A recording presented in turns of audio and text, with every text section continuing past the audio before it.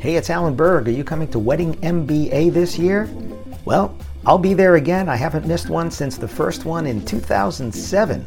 So I look forward to seeing you there. And if you want to save $20 off the current ticket price, and they get higher as you get closer, go to weddingmba.com. Use the promo code ALAN, A-L-A-N.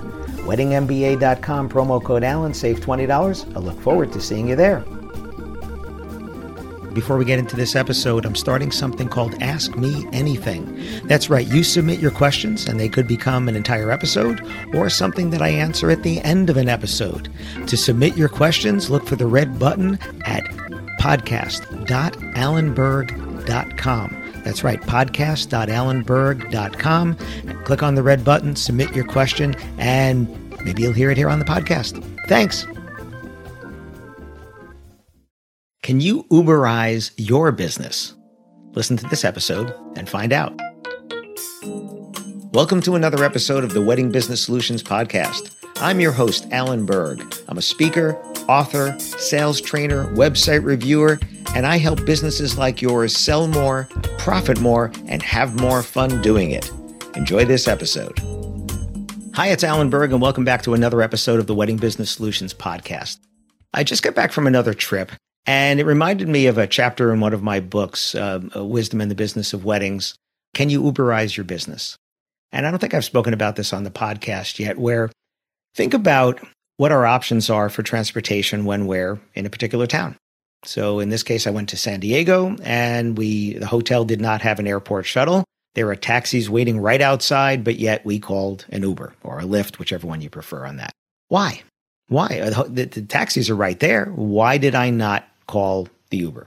Well, for me, there's a bunch of different reasons. The convenience of it, the fact that they already have my credit card, so there's no transaction in the particular vehicle. If you didn't have a great ride and you didn't tip the driver, they're not going to know about it till afterwards, I guess, and the ratings and things like that. But it's just the convenience factor of it. They've just made it so easy. I've had issues with different rides. On this particular one, we had an issue. My wife thinks she left her sunglasses in the car. We're able to contact the driver theoretically through the app. When the driver didn't contact us, I can get a hold of somebody at Apple. Think about trying to get a hold of a cab company and, you left your glasses in a cab, and how are you going to find out, right? Do you even know which cab it was? So let's say you paid cash. You'd have no idea. So they're doing things like that to make themselves indispensable to us. What are you doing in your business to make yourself indispensable to your clients? What are you doing that makes you the frictionless choice? And that I've spoken about this, actually had Shep Hyken on the podcast. He's one of the leading customer service experts in the world. He has a book called The Convenience Revolution, one of many books of his, The Convenience Revolution. Talks about reducing the friction. And what are we doing in our businesses? What are you doing? What am I doing to make it easier to do business with us? One of the things that I've done is there's a page on my website. It's not hidden, but you'd have to know where to find it from certain other pages. But it's an info page, an information page, where everything that somebody would need that hired me to come and speak or for training, they would have there. My introduction for speaking, my bios, a short bio and a longer bio, my headshots, my logos, my book covers, my social handles, the way I want the room set up, my AV needs. It's all on this one page. So when somebody says, hey, Alan, could you send me a headshot? I give them the link. Could you send me a logo? I give them the link. I've made it easier for them and easier for me. And then I say to them, if there's something that you need that's not here, just let me know. And then I get it over to them. I've had people say to me that I'm just so easy to do business with. Right, because at my price point, if I'm hard to do business with, people would not do business with me.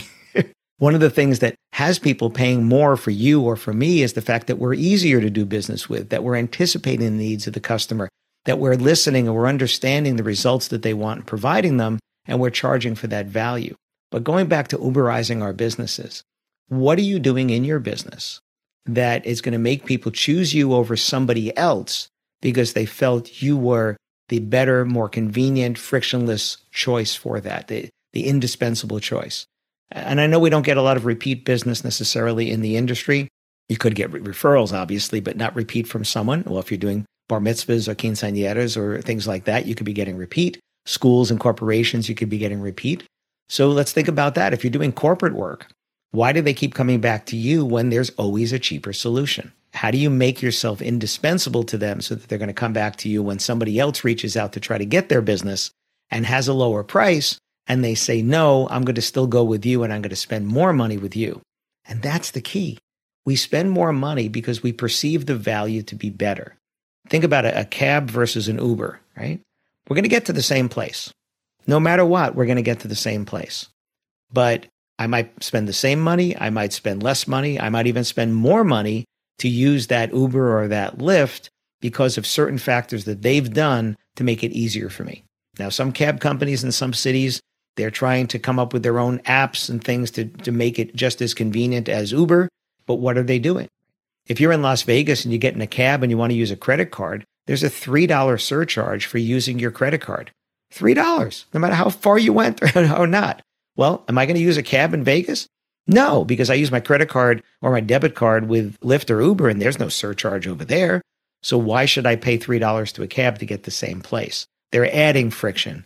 They're not taking it away. The same could probably be said of some businesses in our industry.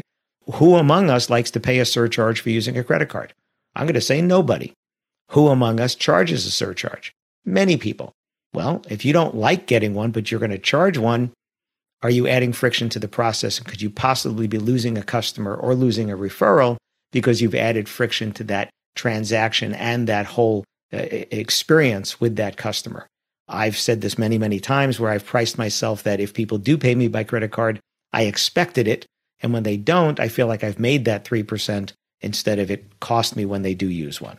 Right? And then I use certain services like Maru, so I have no fee on my debit cards and no fee on my ACHs at all. So now I can let someone use certain types of digital transactions and it's not costing me, no friction to them, no friction to me. There you go. But if somebody hands me a credit card at an event or somebody wants to pay me a deposit or a balance on their credit card, I don't go, oh no, sorry, it's going to cost you. I say, thank you very much. And I take their money. So I'm not adding friction.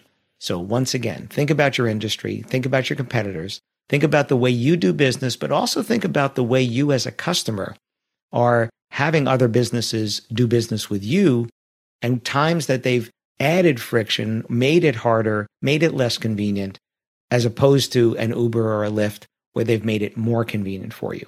And you've said, you know what, I'm going to go with that. Even if it costs me the same, even if it costs me more, I'm going to go with that other option because of these other factors that have made it indispensable for me. So, can you Uberize your business? Think about it and let me know. Hi, it's Alan Berg. Thanks for listening to this episode of the Wedding Business Solutions Podcast. You can find full transcripts on my website at podcast.alanberg.com. And if you have a suggestion for a topic for a new episode or even a guest, please let me know at alan@weddingbusinesssolutions.com. And if you'd like to find out about having me come and speak to your association or a conference or do sales training in person or remotely for your team, whether you're a team of 1 or a team of 100, please let me know again, alan@weddingbusinesssolutions.com. Thanks for listening.